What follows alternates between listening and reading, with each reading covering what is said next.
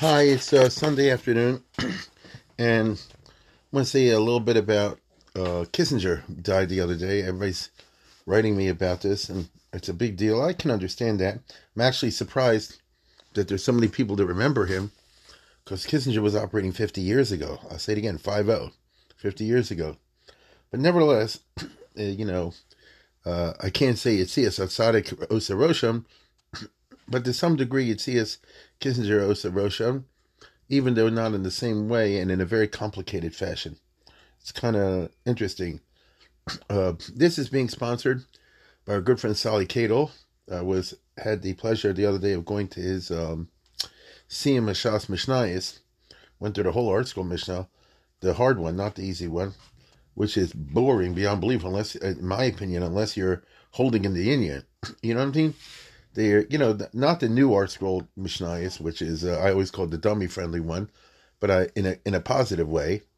But the old one, I think Yad Avram they call it, which has a tremendous amount of knowledge in it, a tremendous amount of research in it, and in my opinion, I mean, I wouldn't go through the whole Mishnayos that way. I mean, more power to you, but I see the Yad Avram more in the sense of, if you're interested in a particular subject, you make it your business to find out where it is in the Mishnayos, and you look at it in the art school, and they bring you all these sources, Rishonim and Achronim, and then it's quite impressive, actually. But they even had things I remember from out of Avodas Levi, from my Rosh Yeshiva. I mean, they did a lot of work. But he did it. This is the second time Sally Cadle went through the Mishnah. So, like I said before, Yasha Koach. Anyway, so I thank him for sponsoring. And we'll get right down to it. Henry Kissinger I'm interested, obviously, in the Jewish angle. I would even say maybe even the Frum angle. This is not the time to go into a whole disquisition and compete with the biographers to give you the whole biography of Henry Kissinger in his whole career. I could do it, but are you willing to spend 10, 12 hours? And why would you? What do you care about his Pakistan policy in 1971? We're interested in the Jewish side in this podcast, obviously. And I would even go so far as to say, looking at it from a Frum angle, by that I mean, where do you see the hand of Providence acting in history? And I think you do with Kissinger. It's very interesting. I think everybody knows that he was 100. He died at the age of 100. So whoever cursed him, it didn't work out. Number one. Number two, he had a most unusual career because he was born in Germany. He came here when he was 10, 11, 12 years old, something like that. I think he's born in 23 and he came here in 38, so he's 15. From Firth, which is a Frum community. And his parents, as everybody knows, I know you don't need me to tell you this, his parents were Shomer Shabbos. And, they weren't in Breuer's, if I remember correctly. They were in another shul, because Breuer's is a Frankfurt type thing. And if you go back to the 30s and 40s, Washington Heights was peppered with all these different Yekish shuls. From this minhag and that minhag and this city and that city. And I think Rabbi Breslauer was the one in the first synagogue. If you want all the information on this, go to my friend and listener who has Jamie Myers, who has that Breuer's Together. You look it up, and he's got all online, and he has all kind of videos there. If you want to explore Yeki land, and some of them are really, very good, because he also did his research on the other synagogues in Washington Heights. Not just Breuer's, because there used to be a lot of them. Not anymore, but there used to be a lot of them. And also he did one on Kissinger. And me, myself, and I, not long ago, years ago, when I did I think in 2017, I did my series on, the Saturday night thing on the Yom Kippur War, because that's what we were up to at that time. So I did one whole thing on Kissinger at that time, because that's when it was Nogea. He was the Secretary of State, as you know, during the Yom Kippur War. In the aftermath. And I remember I did a whole piece on him. If you go online now, my son put it up the other day, you'll see, I think it's called Eich Me'ayid or something like that. And if you go to, you know what I mean, my YouTube site, and you look for the series now that's going on, what do you call it? I mean, they're putting up these days on in 1970s, the early 70s. So one of them was all about the role of Kissinger, which was extremely complicated. And what we know today is not identical to what we saw at that time. That's the point I want to get to. So let's take this from the bottom up. Kissinger was a guy driven by ambition. I don't blame him. A poor boy from, a refugee family in Washington Heights, like all these yuccas that ran away. They're the lucky ones who got out and escaped the Holocaust. They came over here.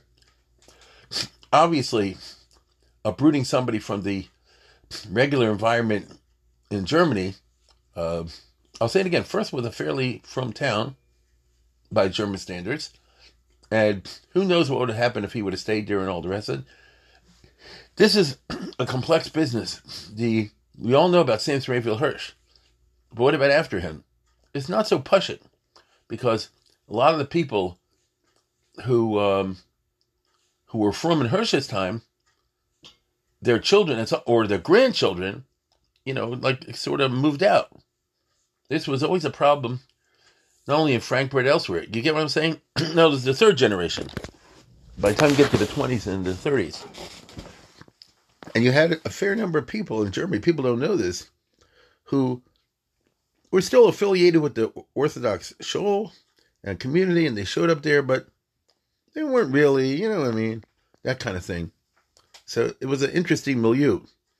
And the 20s and 30s, until Hitler came along, was a time of a pretty liberal period in Germany. So in other words, the exposure to the Western culture, which is extremely secular at that time, was pretty corrosive for a lot of people. So I don't know what would happen had Kissinger stayed on. But he came to this country, he went to public school. So what do you expect? And if he came here in 1938, so notice within a short time World War II started. And, he went to college and all the rest of it. Now remember, his first wife was Jewish. And his children are Jewish. And I remember this Rabbi Breslauer, he wanted him to be Mesader Kedushin, and he was. So they had a frum, a chasana. You know what I'm saying? Kadas Moshe Yisrael. I'm not talking about the second marriage, I'm talking about the first. So his children are from that.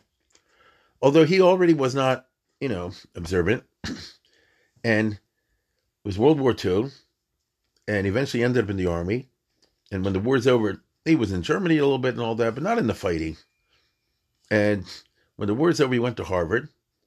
And I would say, if you're asking me my opinion, which is what this podcast is about, he followed the traditional policy of the court Jew. I don't necessarily mean that in a bad way. I mean in a very specific way. In Jewish history, we have this business of the Chatzranim, like Chazdei Ibn Shapra and people like that.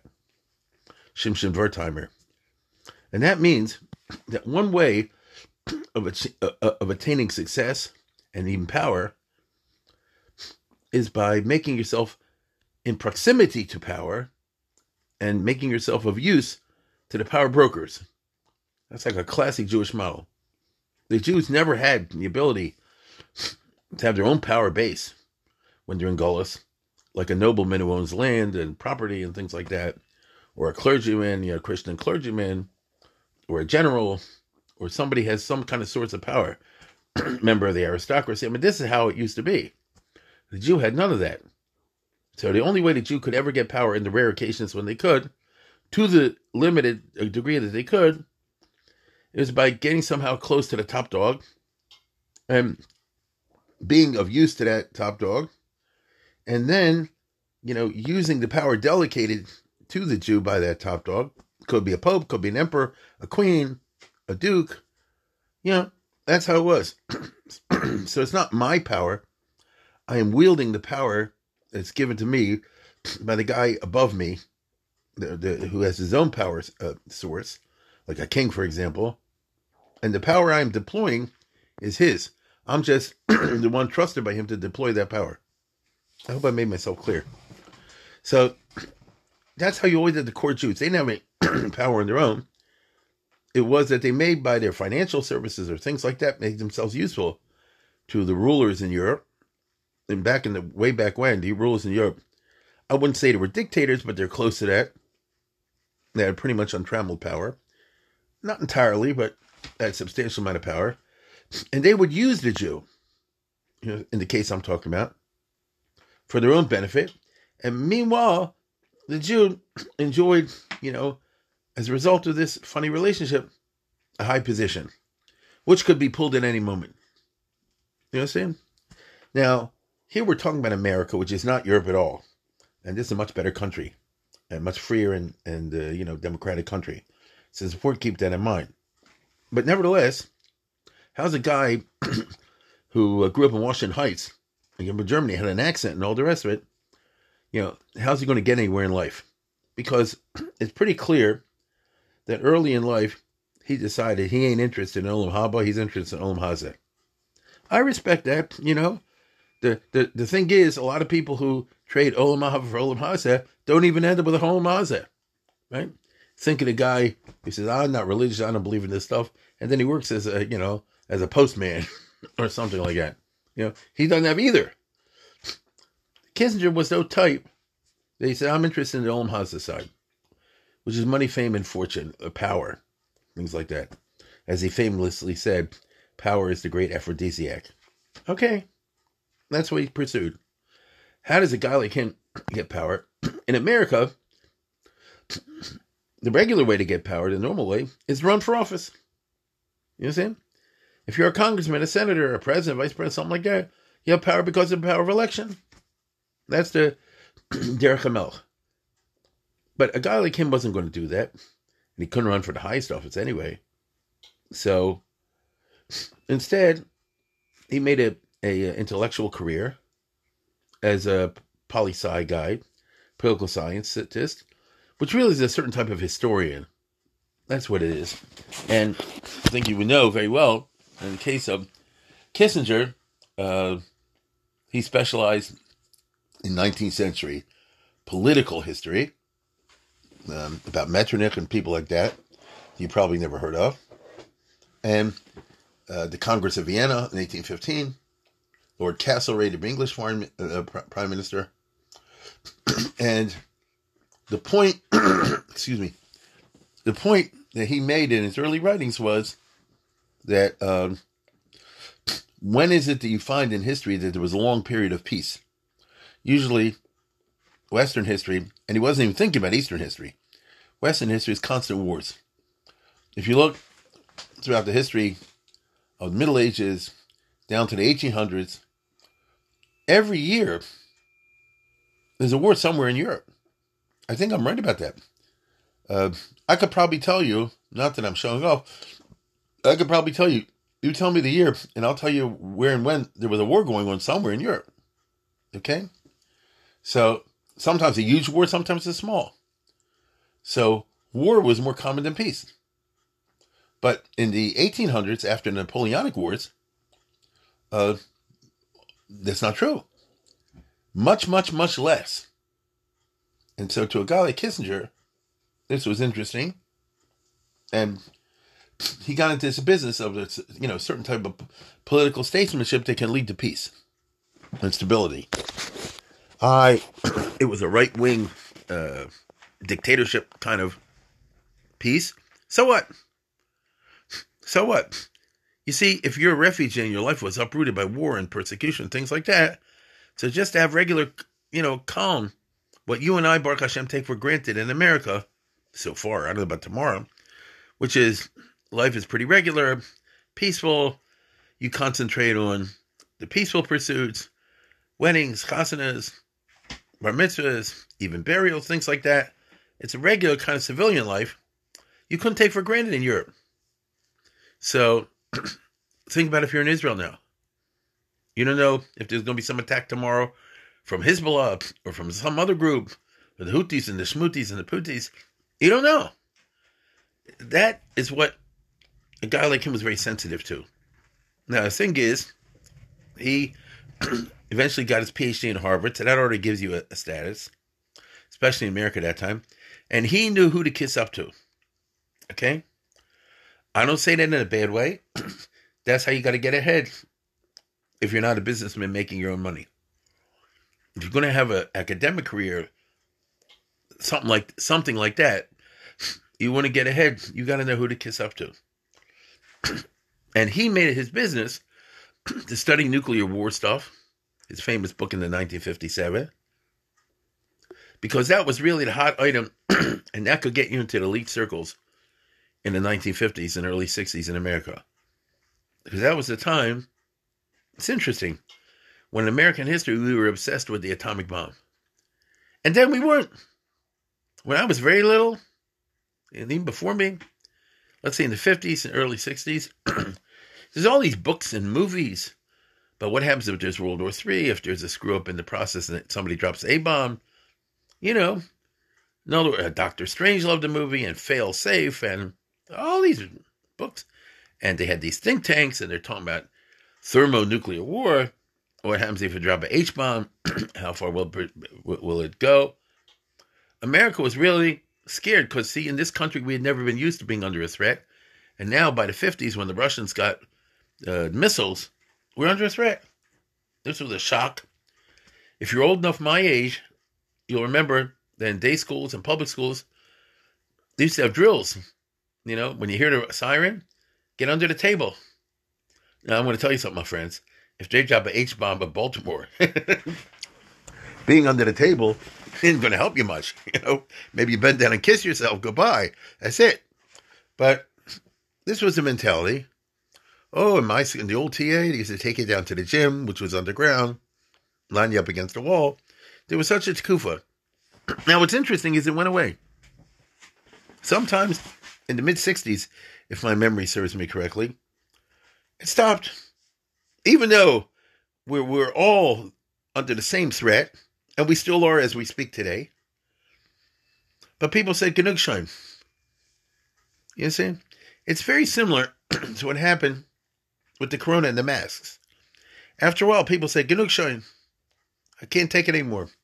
I'll just live as I live. It's like a human. I'm not a scientist or somebody who researches public health and that sort of thing, although I respect the people that do. And they'll tell you, you know, the public as a public has a certain amount of psychological time on their hands, patience. And for a certain amount of time, they're willing to deal with something, and then they don't want to deal with it anymore. It's the same problem, same health hazard, or in the case I'm talking about, the same nuclear threat, which could be catastrophic. Genugschein. I can't, I'm just going to go on with my life. The person says, if it happens, it happens. You understand? I can't live my life, every day having a drill hiding under the desk. Excuse me. That's what people said. It's interesting how these things go. The public as a public doesn't have a long patience span. That's part of, I guess, group dynamics or something like that. It must be people that study that. Now, in the case of Kissinger, he was right in the middle of the moment when the interest and fear about the atomic bomb stuff was viral, was at front and center, and therefore he became a big reputation for himself that he knows about the nuclear stuff, and should they go for MAD, M-A-D, mutual assured destruction, so the Russians will nuke us and we'll nuke them, or what was the other one? Or is he a nut, a nuclear utilization theorist? So then you can use small bombs in a small way, meaning with small yields. Imagine if Israel dropped a tiny A-bomb, for example, in Gaza, something like that. That kind of notion. People are writing about this all the time. There was a guy, Morgenthau, no relation to the Secretary of Treasury, and there was a guy, Kahn. I remember it from long ago, and they were like gurus, okay? A lot of people made a lot of money advising the government on all this stuff. Fortunately, the U.S. and Russia never did shoot each other, okay? Looking back, all those years of the Cold War, each side realized you ain't going to gain nothing if we all blow each other up. You understand? We came close a couple of times, like in Kennedy and the Cuban crisis, and Kissinger was around and involved in that to some degree. But we didn't do it. Let me ask you a question. What would have happened if, let's say, for example, in 1962, at the time of the Cuban crisis, we would have gone to war? They used to say like this, or blow up the world. Not true. America would be wiped out. Russia would be wiped out. So China would move in, and so would the Muslims. That's the bottom line.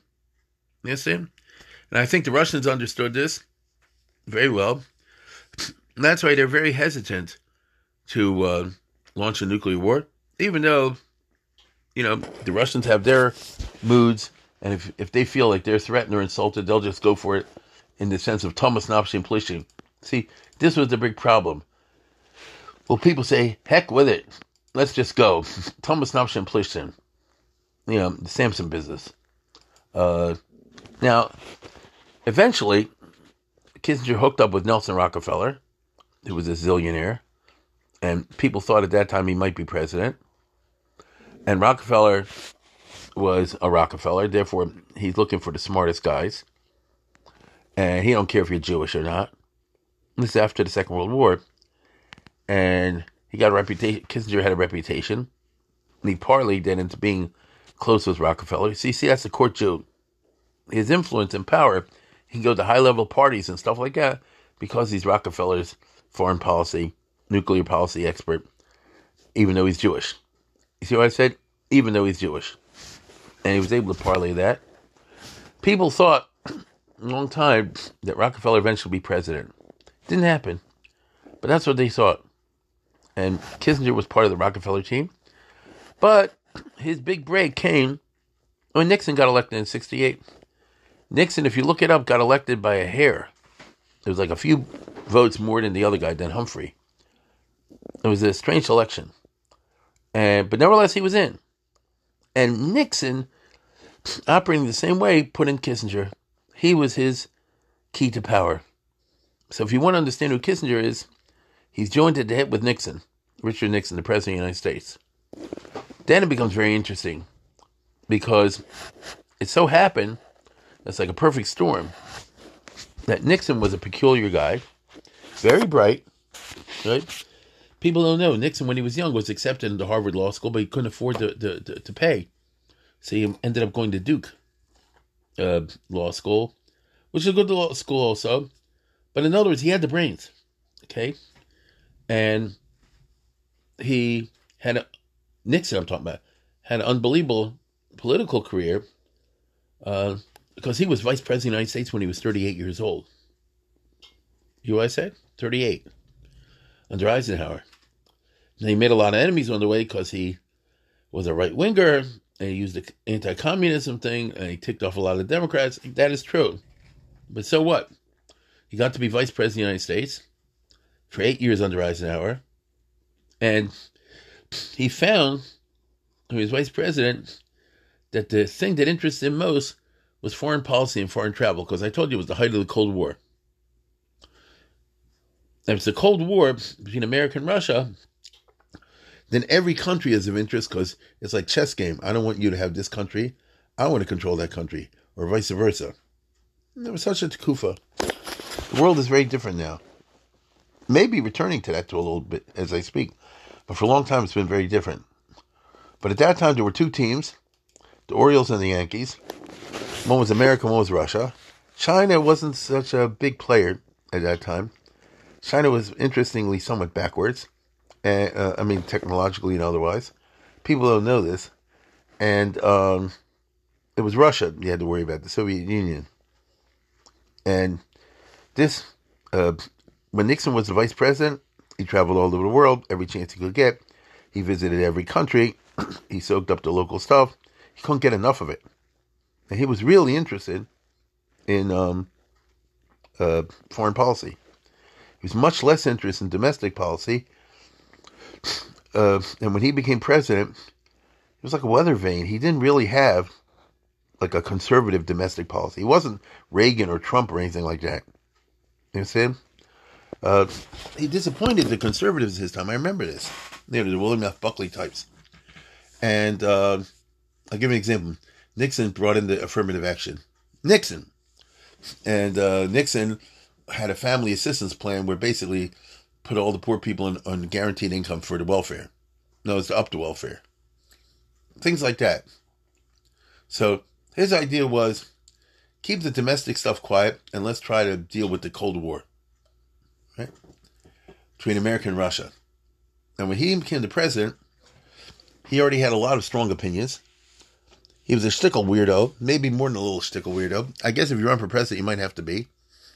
We've had presidents who are normal, and we've had presidents who are weirdos. We have both. I think, myself, I think Biden's normal.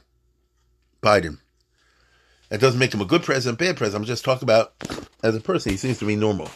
Trump was definitely a weirdo. Doesn't mean that he's a bad president, necessarily. Listen, his homo hus is weirdo. And all the presidents, are like that. If you go in Mayan and each sugya, that's what makes history interesting, in my opinion.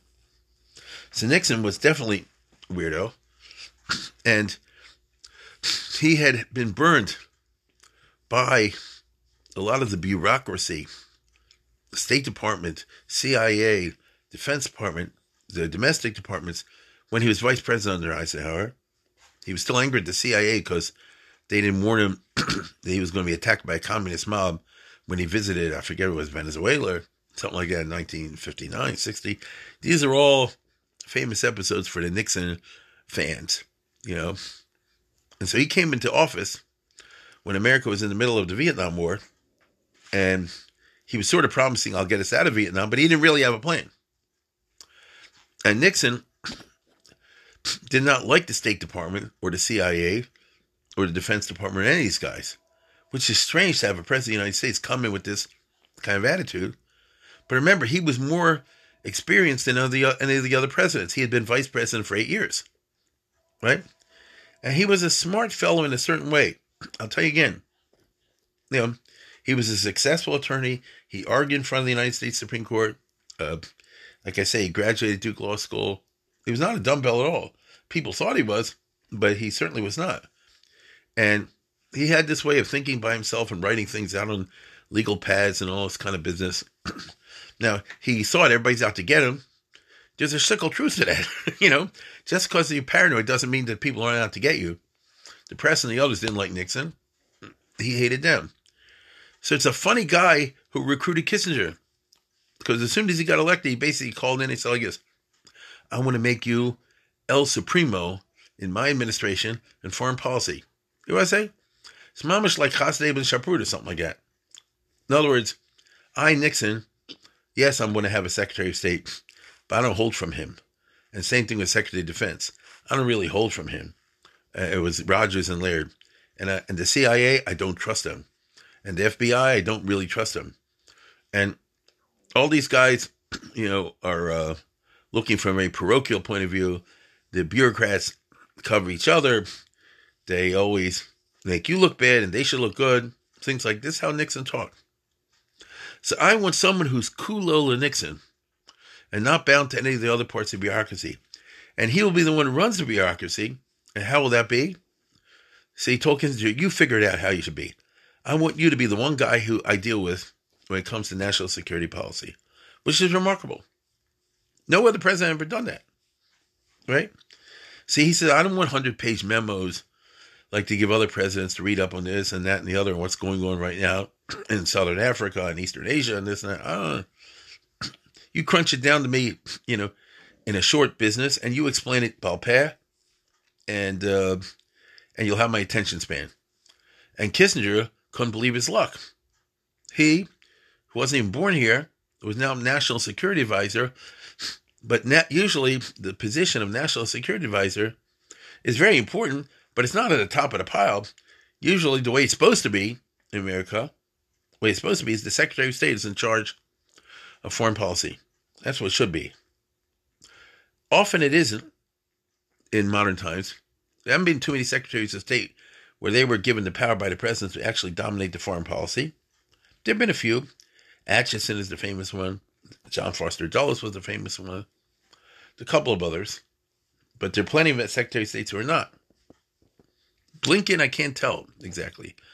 Because the jury's not out. But he seems to have a lot of influence. Like I don't know what goes on inside the house. The White House. But Nixon basically said like this. You, the State Department, the Defense Department, and all the others, I don't want to talk to you directly. You talk to Kissinger, and he'll explain to me what you hold.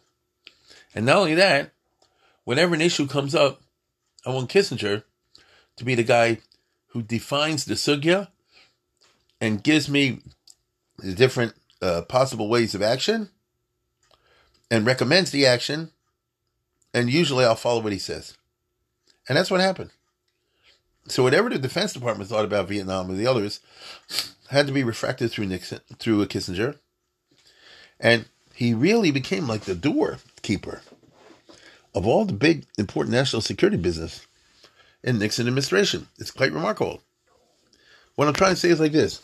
If there was some kind of business with the defense or the foreign policy or Cuba or China or Russia, yeah, Nixon had his basic cabinet meetings where he talked with this secretary and that Secretary of State and Defense, Treasury. Yeah, he did all that stuff. But not really. Not pratim. When everybody left, he got together with Nixon. With Kissinger. They talked for hours. So it's funny. He put the full trust and everything into Kissinger. And the things like this. Was Nixon a Jew lover? No. He was what I would call a old-fashioned anti-Semite, which has nothing to do with Hitler whatsoever. The problem we have, that people always make the mistake, in my opinion, is to say, they're probably kind of a liberal standard. If a guy ever said anything bad about Jews, he's a Soni Yisrael, he's a Russian Marusha, he's an anti-Semite, all the rest of it. But it's not true. You don't have to like the Jews. You don't even have to, refrain from saying bad things about the Jews. It's what your meisim are. You get it? What's your policy? What do you actually do? That's the thing that counts. And Nixon was a weirdo, like I said before. And on the one hand, he didn't like Jews. We know from the White House tapes, from other places also. I remember when he ran for office, there was a guy in Baltimore who told him, he's going to be with the Nazis and all the rest of it. But that was baloney.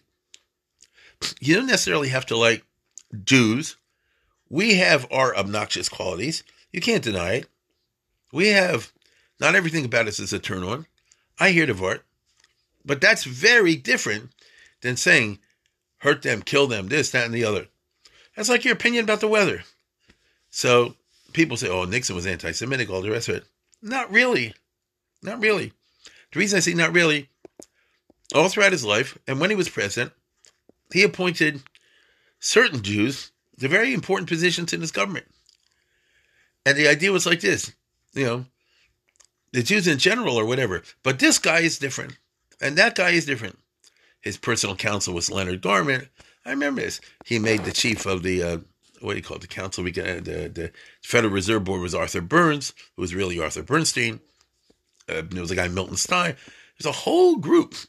If you're ever interested in this, to whatever degree, I still remember from my youth, there was a book by Bill Safire. Remember him? And he was a speechwriter for Nixon. He's Jewish. And he wrote a book called, I think, if I remember the title, it was After the Fall, meaning after Nixon fell out of office in 74 from the Watergate. And he was very close with Nixon in a certain way. And he had a whole chapter about Nixon and the Jews and all the rest of it. And I'm telling you again, in a practical way, didn't do anything wrong to the Jews. As a matter of fact, he did a lot of good for them. And he went, look it up. Nixon went to YU, to speak, and places like that. Yeah, and B'nai Bris. And the main important point is, and here's where we get the Yad Hashem, when Nixon came to office, which was in beginning of 69, this is right after the 6-Day War, when Israel was going through what we call the War of Attrition, Milchemet HaTashah. And basically, Israel conquered all this land in 67 and didn't want to give back any of it. You understand? And they wanted the Arabs to make peace with them, Alpha Pecan, which is not a realistic policy, although I totally hear where they're coming from.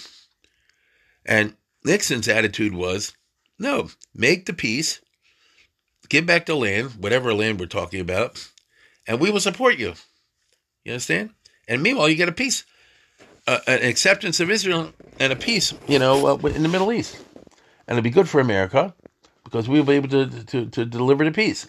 You see, people don't remember, when Nixon came into office, almost all the Arab countries had broken diplomatic relations with the United States after the 6-Day War. So in other words, Egypt and America did not have embassies, Syria in America, Iraq in America, Algeria, I don't know, Libya, all these countries. A few of them did, like Jordan and Saudi Arabia. They're like Western kings. But most of the Arab countries wouldn't have nothing to do with America because they said America supported Israel in the Six-Day War when they conquered our territory. And instead, we're siding with Russia. So Russia had bases and stuff like that all over the place, which was bad for American national security. So you see how complicated things are? And yet, in spite of what I just said, Nixon came into office appointing a Jewish guy as the head of the foreign policy, de facto. And Kissinger, when you're around Nixon and Nixon buddies, you're going to feel uncomfortable because they're going to say all kind of bad things about the Jews. That's how they talk. Locker room talk. And Nixon really had it out for the liberal Jewish commentators, which I understand. In other words, from a conservative perspective, he said the Jews are like the worst of the worst because they're always pushing things that are politically left-wing, woke, as we call today, and things of that nation. I mean, that's a point of view. I hear that. To conflate that with being Jewish, in polite company you can't do it, but in polite company you could do it. And Kissinger wanted to hold on to power, and therefore, if you ever listen to the tape recordings, he says, you're right, the Jews stink, and this, and that, and the other. Kissinger said it. But that's not what he really meant. You understand? I don't believe that. Jews can drive you crazy. A Jew knows that. And Kissinger knew that as well. But despite the fact that, he went along with all this with this Nixon stuff, I can tell you, if you look at it in terms of Meissen, more or less from the very beginning, the Nixon administration strongly supported Israel. I remember, under Nixon, that's when they started to give Israel real weapons. Under Nixon, that's when they started to give Israel real money. You understand? Under Nixon, that's when the United States really was in Israel's corner as part of the Cold War. There was a whole crisis in 1970 about this. The Israeli ambassador at that time was Yitzhak Rabin. He'd been the general who won the Six-Day War. And him and Kissinger and Nixon were very tight. It's interesting. They knew how to press the buttons. And Nixon had a very interesting relation with Golda Meir. Right? Just go online and Google Golda Meir coming to the White House or something like that. You see, he gave her Kavod Malachim. You understand? Now, he did it to the Arabs too. Why not? But I'm saying, Nixon was the first president that really gave Israel what I would say a big amount of respect. Because his style was to give respect and attention to all the foreign countries, which was a big chachma. Nixon was always very popular overseas, more than in America. The Europeans, the Asians, they liked Nixon because he knew how to treat them in the way that they held was the proper way to be treated. More than Johnson and the others. So, I can't go into this at great lengths. It's a lot to talk about. But I'll tell you one thing.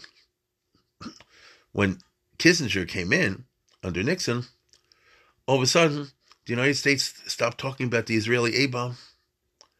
For years before that, under Kennedy especially and under Johnson, less so, but still, America kept saying, are you building an A-bomb? Do you have permission to do this? Let us see Dimona. They drove Israel crazy with this stuff.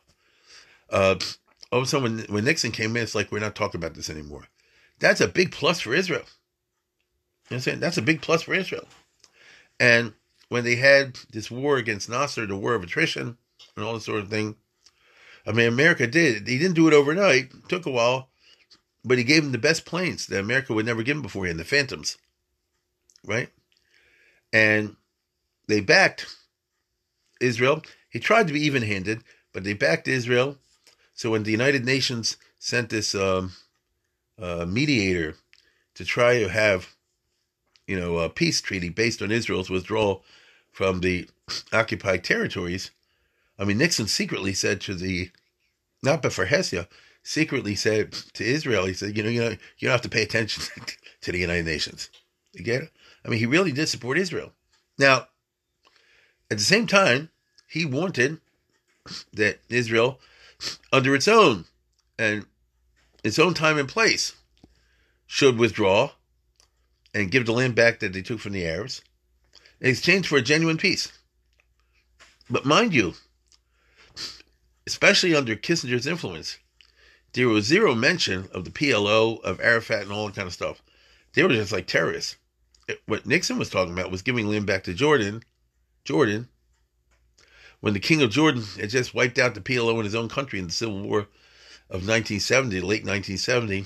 That's when Rav Hutner and the plane got kidnapped, and we're in the middle of that Civil War. So it's, incredibly complex and complicated. Now, most importantly, Kissinger, who was a ruthless guy, I tell you, he really chased the Olam Hazeh, and he wanted to get to a totally commanding position in the foreign policy, even though he had one. He's the one, not the Secretary of State, who made the overtures to China. The State Department didn't even know about it. He's the one who made the special deals with Russia. State Department didn't even know about it until after it was done. But when Nixon was reelected in 72, and I don't know if you remember this, Nixon was reelected in every state. He carried 49 states. You know what I said? Carried 49 states against McGovern. The only one he didn't carry was Massachusetts. Okay?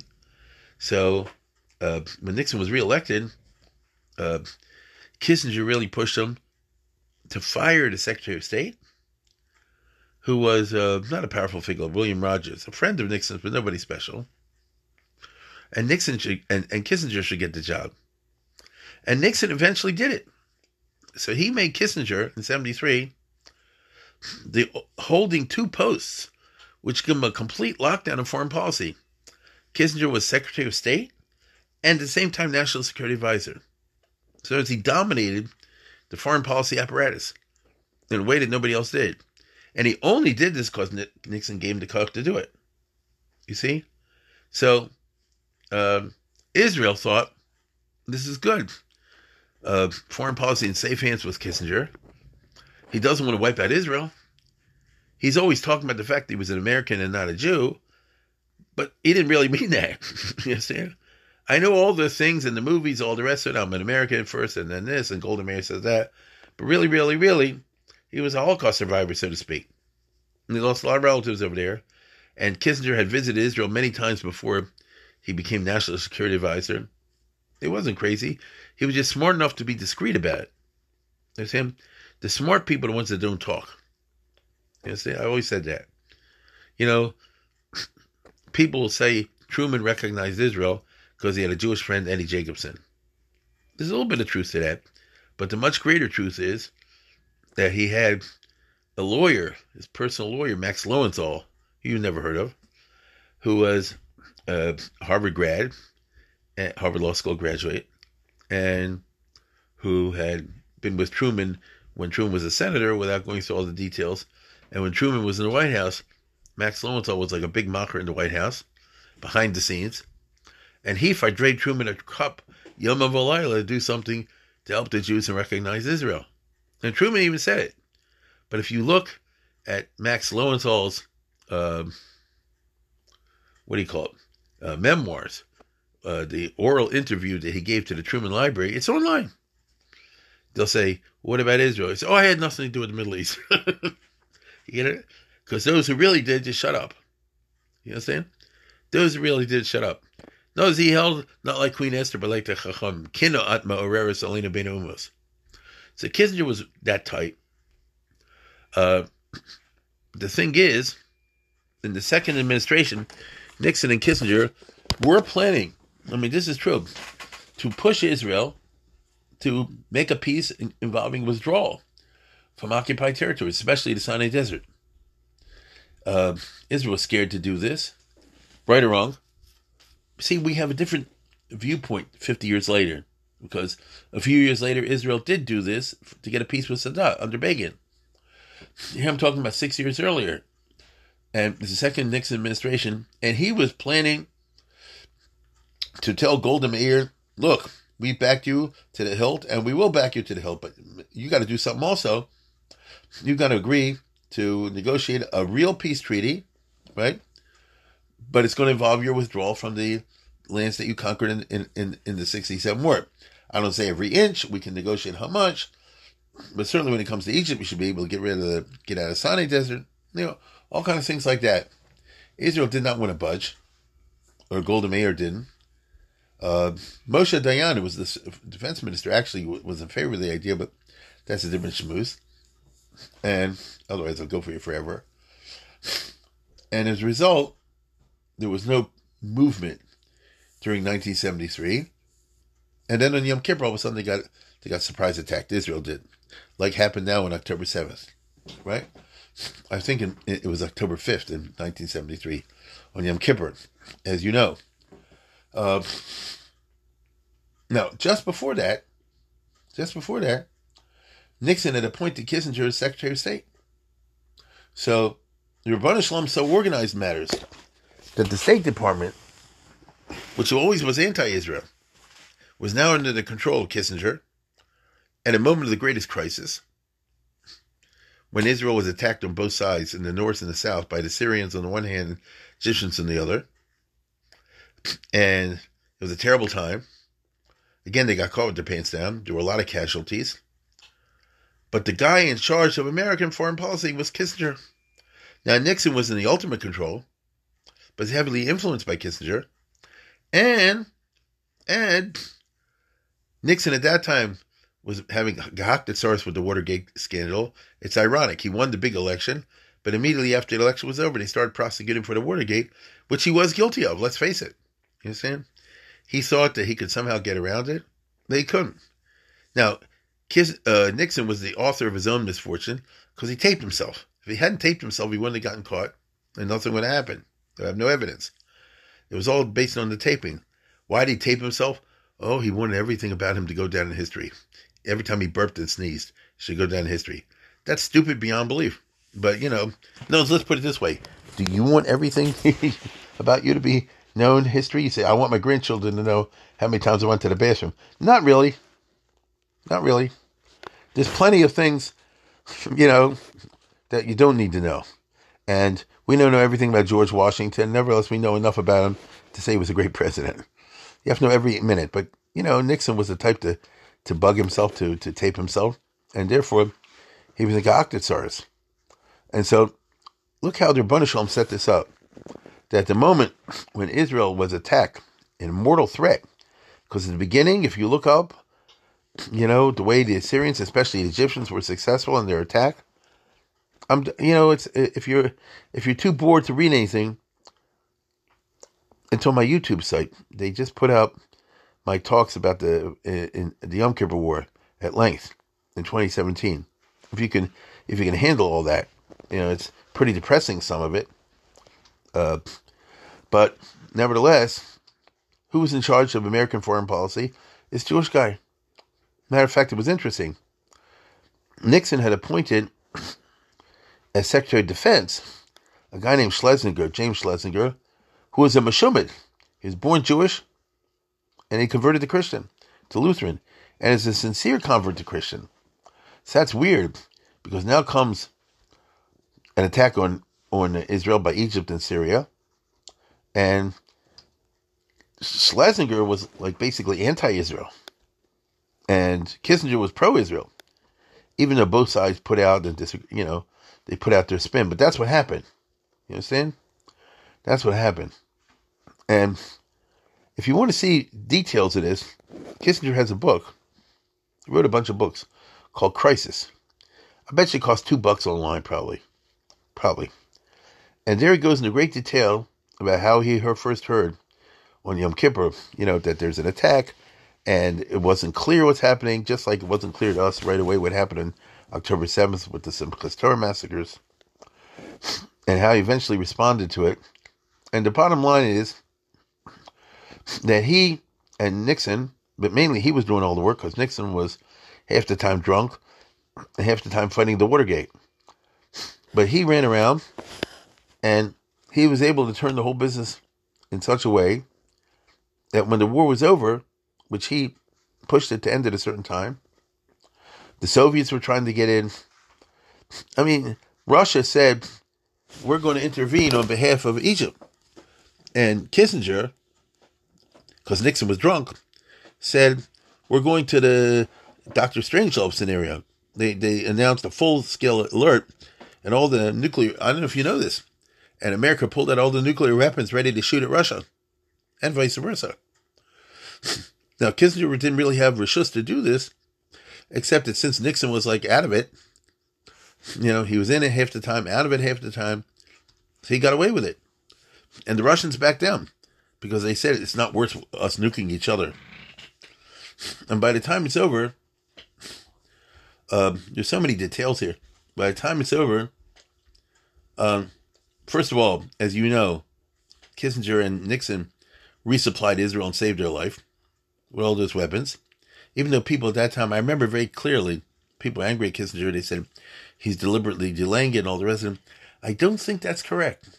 As far as I know now in history, if you're eyeing in it, you'll see that both Nixon and Kissinger said we got to resupply Israel. Israel will go down under the tubes. You understand? And America sent them a veldt of ammunition. And the State Department wasn't crazy about it. The Defense Department under Schlesinger said it's not a good idea. And they were dragging their feet and they weren't doing it. And remember, Nixon called them in. He said like this, I'm the president. You're not. I'm telling you we're going to supply Israel. Now, if you don't do it, you're all fired. I'll get people that'll do it. You understand? And he had General Haig, Alexander Haig. He said, you be the head chopper. Whoever doesn't listen to what I'm saying, fire him. And as a result, the military went into high gear, as only the American military can. And they did this unbelievable logistical zach. You look it up, it's called Operation Nickelgrass. Go look it up. Nickelgrass. Where the European countries wouldn't let American planes fly to Israel to help, Israel with the weapons. Because they're afraid of the Arab reaction. That's who Europe is. I mean, France and England and Germany. So America just flew it. They twisted the arm of Portugal. The Portuguese have the Canary Islands. I think that's what it is. In the mid-Atlantic. And then from there, they flew to Israel. Bottom line is they pulled off a logistical masterpiece. And they flew whole tanks into airplanes. These giant airplanes. And I don't know, I remember the Russians sent the Arabs in the war something like 10,000 tons of ammo and resupplies. And Nixon sent Israel about 30,000. He said, if we do it, we do it.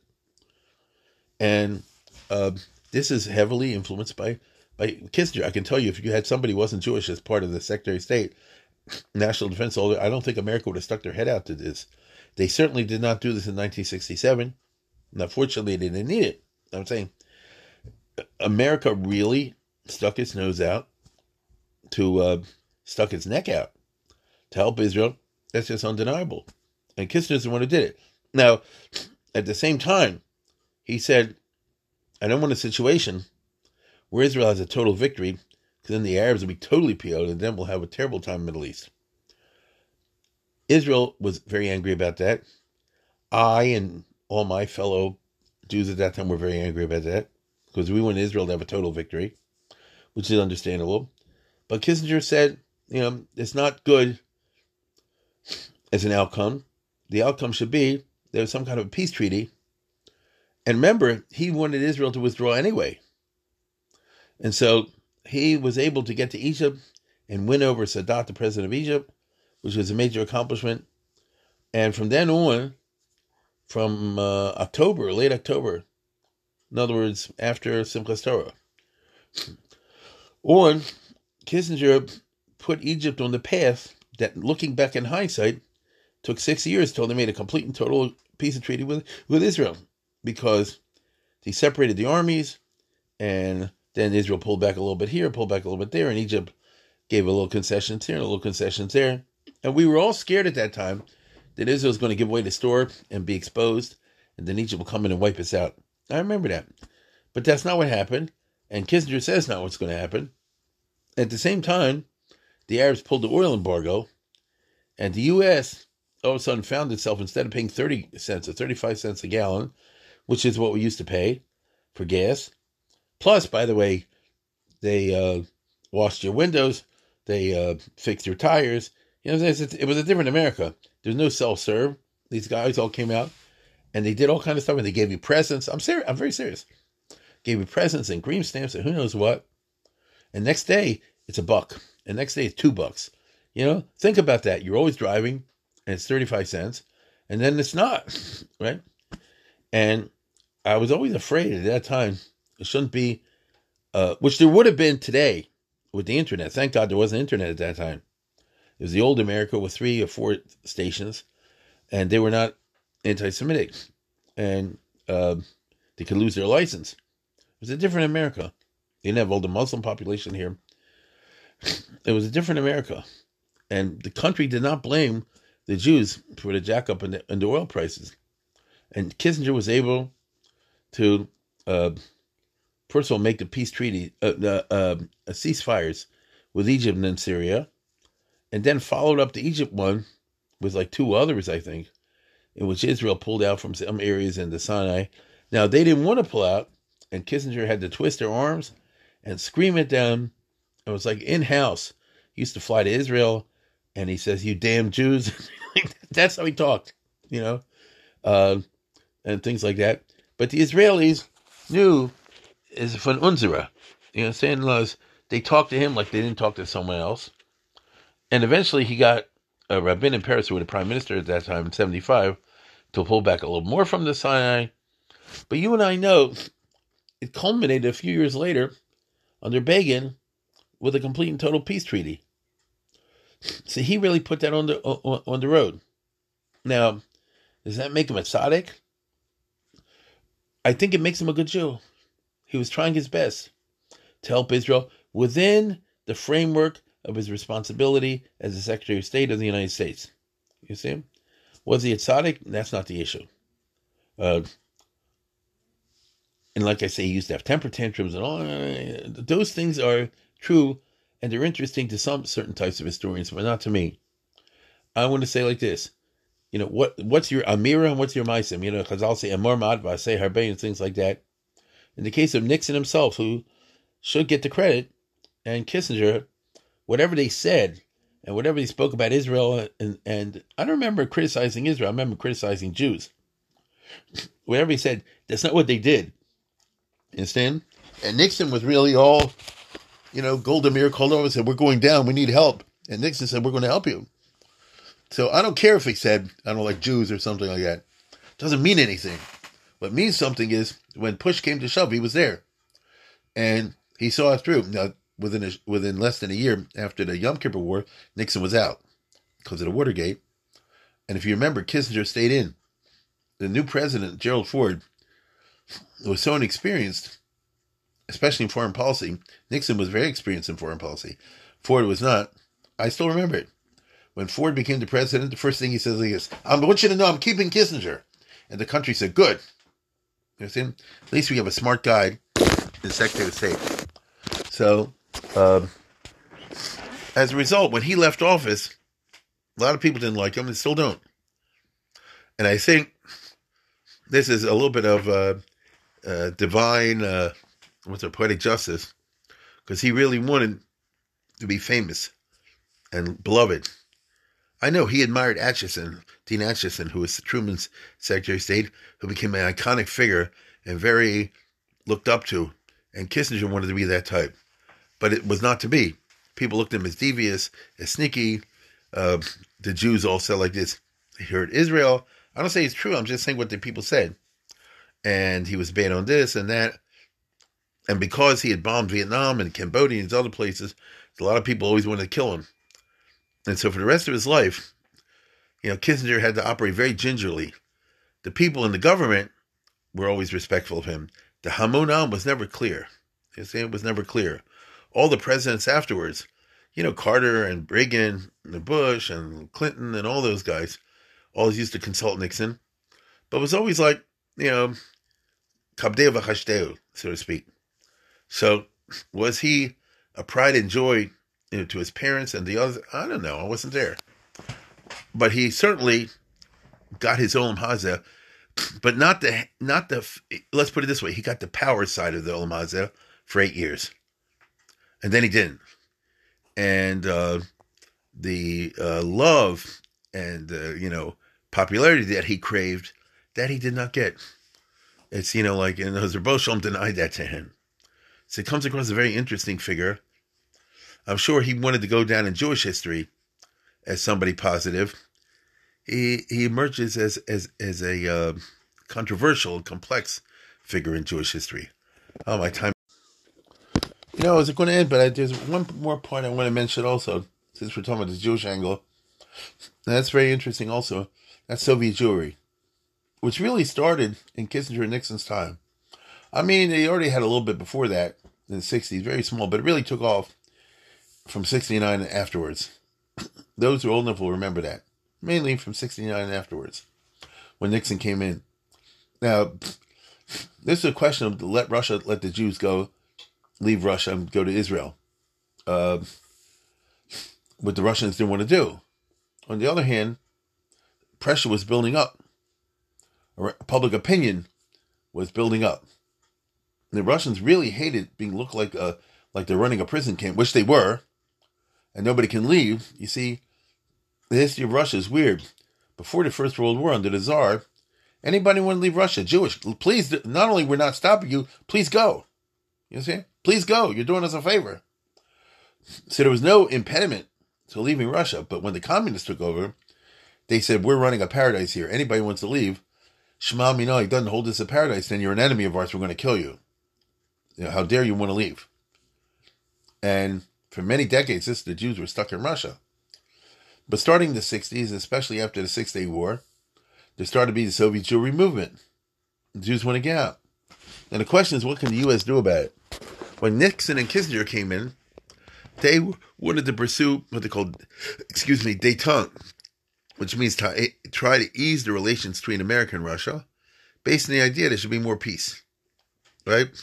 So, even though kabdeo v'chashteo, you can't trust them, all the rest of it, but still, they wanted to make agreements with Russia that will, how shall I put it, ease the relations of the East and West. This was extremely controversial.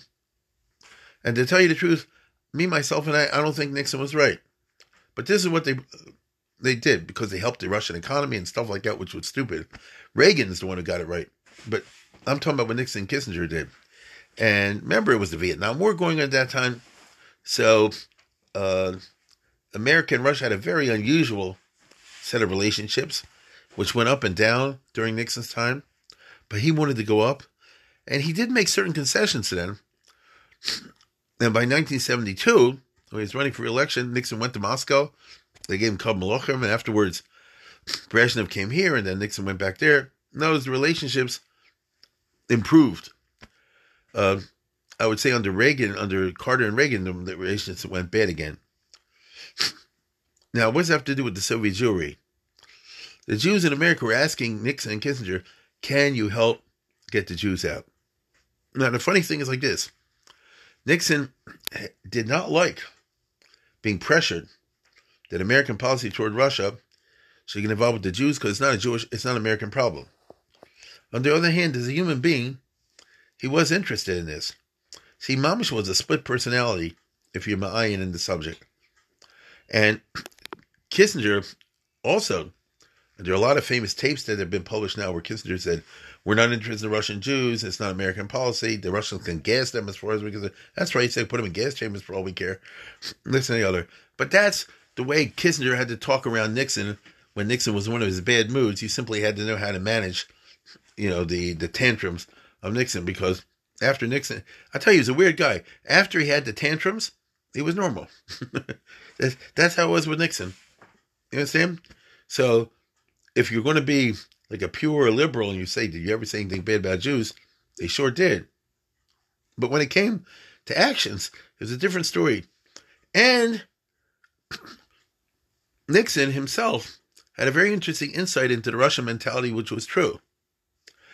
And that was, look, if you go to the Russians and say, let my people go, you're holding them down for prison, and Russia is a terrible society, you're just going to tick them off and they're going to go in the other direction.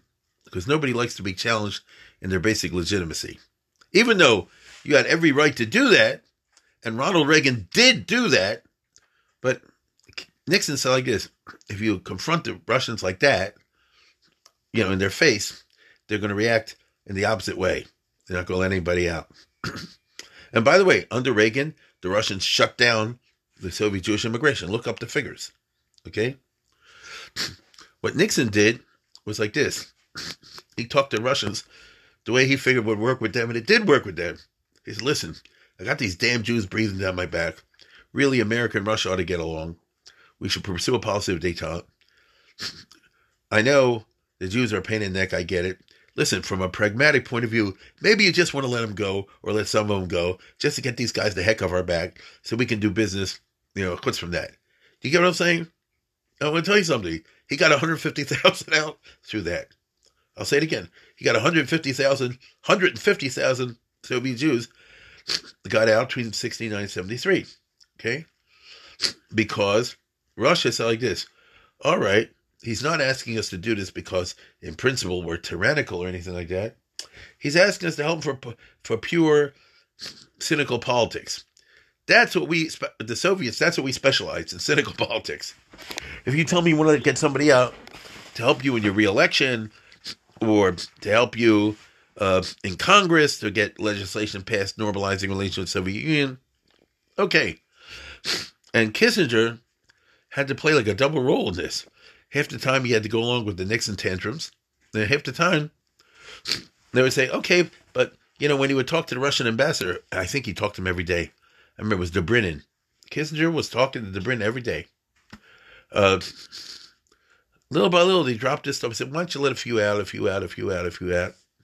And the Russians eventually came to conclude, the Soviets, in 71, especially 72, in order to get Congress to go along with the détente and pass laws that help Russian economy, things like this, they are willing to say, unofficially, and without promising anything, that they might let out 40,000, 50,000 a year.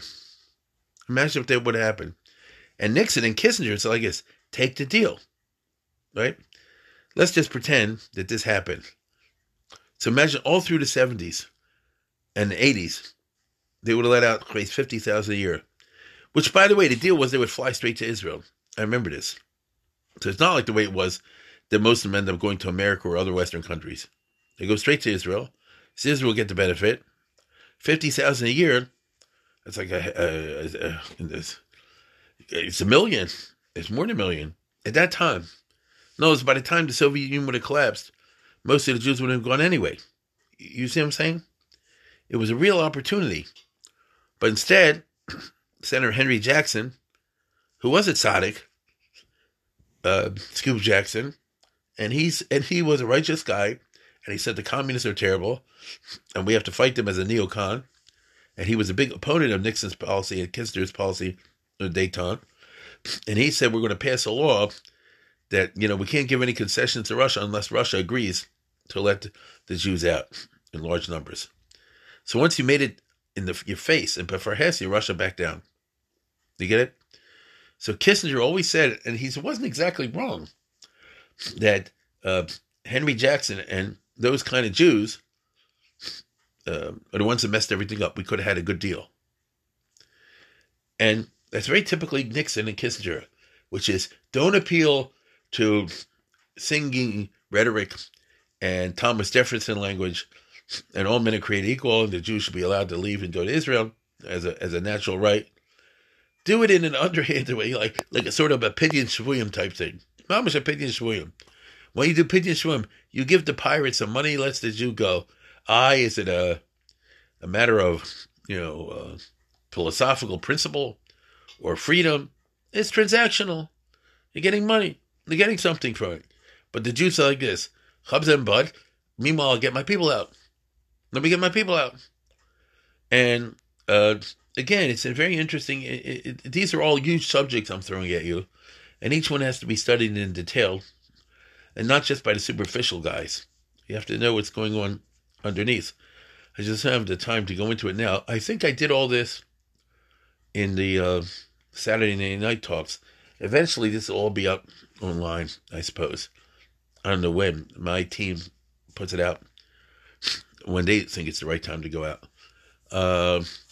But again, that was mamish a typical Nixon type of thing, which is I know how to talk to the Russians, and I know how to appeal to their side. And the bottom line is we're getting your Jews out, which is true, right? The bottom line is the bottom line. The bottom is you won't have the refuseniks. They'll just get the heck out of there, and they'll go to Israel and Gamarnu. And like the guy said, when they come to get us, we won't be there. That famous expression, right? When they come to arrest us, we won't be there. But it wasn't destined to happen that way. Instead, you went to Scoop Jackson derech, which was what I would call the Ronald Reagan derech. And it held things back by 15, 16 years. It wasn't until 1990 or so that Russia collapsed, which nobody could foresee. In the time of Kissinger and Nixon, Soviet Union was super powerful and gaining ground, especially in Africa. And they're trying to do the best deal they could. So, again, whatever they say in rhetoric behind closed doors, and the damn Jews this and the damn Jews that, which they did say. And Kissinger was right along there saying, oh, if I wasn't Jewish, I'd be anti-Semitic and all the rest of it. They did talk like that. But that's talk as opposed to deeds. When it came to Lamaisa, they actually were there. You understand? They actually were there. And there's a lot of literature and all this sort of thing. And that was very typically the Nixon style, which is don't insult the Russians. Work with them. You understand? Work with them. This was very offensive to the conservatives and to the neoconservatives and to the Scoop Jackson and Ronald Reagan types. And eventually, that particular shita was driven out of popularity in the American body politic. So this is the shita that Nixon and Kissinger represented was popular perhaps in the late 60s, early 70s. By the late 70s, it was treif. You understand? Which is why Ronald Reagan came in and got elected twice, and Bush after him. That was considered the only way to deal with the Russians is hardball because they're doing it to us. Okay? So, again, it's a very interesting study in the human style. And is Kissinger a hero of the Soviet Jewry movement? You can't say that. On the other hand, if the deal that evolved between him and the Russians could have been a game changer and could have got, remember, in his time, 150,000, that's a lot of people. 150,000 got out. Could have been 10 times that, 1.5 million could have gotten out much earlier than they did. We wouldn't have had all the refusing business. We wouldn't have all the sufferings. You wouldn't have Sharansky and these other guys in Soviet jails. It's a famous what-if question. So again, Kissinger emerges with this kind of funny and ambiguous legacy. Anyway, I've gone longer than I expected to. So I just want to thank once again Sally Cato for sponsoring this. And Kissinger is always going to be one of these interesting figures in Jewish history. Although, in my personal opinion, he looks better now than he did at that time. He looks better today, in 2023, than he seemed in 1973 or something like that. Which is interesting, right? Because it doesn't always work out that way. Many times it's the other way around. You look at somebody in retrospect, he looks worse. But if you separate the Dibur from the Maisa, I think he comes out looking better.